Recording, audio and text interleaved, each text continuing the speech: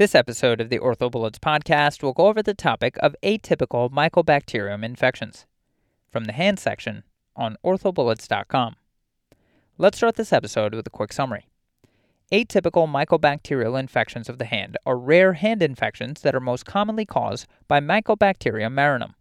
Diagnosis is made by clinical examination with presence of papules, ulcers, and nodules, and it's also confirmed with cultures, specifically Lowenstein-Jensen culture agar.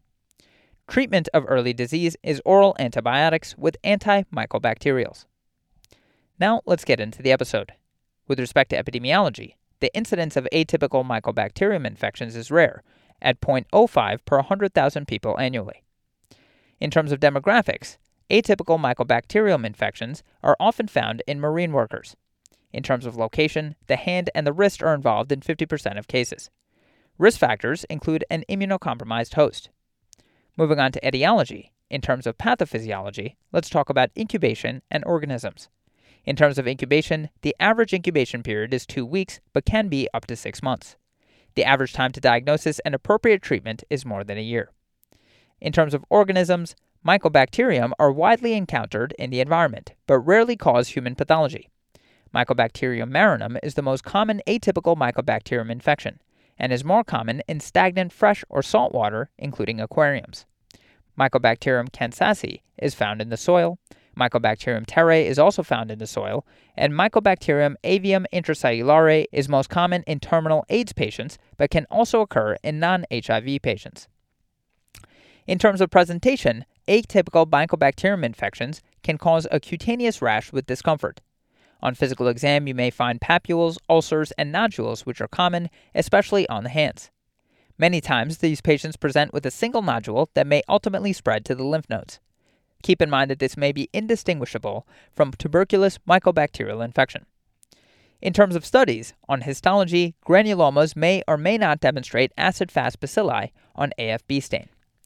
Remember that cultures and sensitivities are key to the diagnosis. So in terms of cultures, a Lowenstein-Jensen culture agar is typically used, and keep in mind that Mycobacterium marinum is incubated specifically at 30 to 32 degrees Celsius. Mycobacterium avium intracellulare is incubated at room temperature. The differential diagnosis for atypical Mycobacterium infections includes herpetic whitlow, fungal infections, and psoriasis. The diagnosis of atypical mycobacterial infections is both clinical and culture-based. The diagnosis is made with careful history and physical examination and confirmed with a positive culture. Treatment of an atypical Mycobacterium infection can be non-operative or operative. Non-operative management includes oral antibiotics, which is indicated if diagnosed at an early stage. Medications include ethambutol, tetracycline, trimethoprim sulfamethoxazole, clarithromycin, and azithromycin. You can add rifampin if osteomyelitis is present. Operative options include surgical debridement plus oral antibiotics in combination for 3 to 6 months. Indications for this include later stage disease, and be sure to use a combination of the antibiotics that we just mentioned. In terms of prognosis, let's talk about natural history as well as morbidity and mortality. So in terms of natural history of atypical Mycobacterium infections, keep in mind that early presentation includes papules, nodules, and ulcers, and a late presentation may have progressed to tenosynovitis, septic arthritis, or osteomyelitis. In terms of morbidity and mortality, the mortality rate with presence of sepsis is 32%. That's all for this review about atypical Mycobacterium infections. Hopefully that was helpful. This is the OrthoBullets podcast, a daily audio review session by OrthoBullets, the free learning and collaboration community for orthopedic surgery education.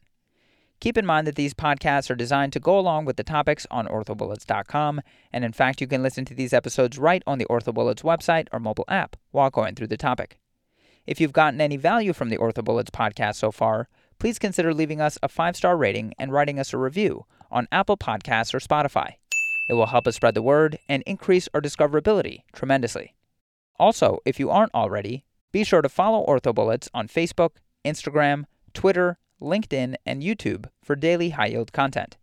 Thanks for tuning in. We'll see you all tomorrow right here on the OrthoBullets podcast.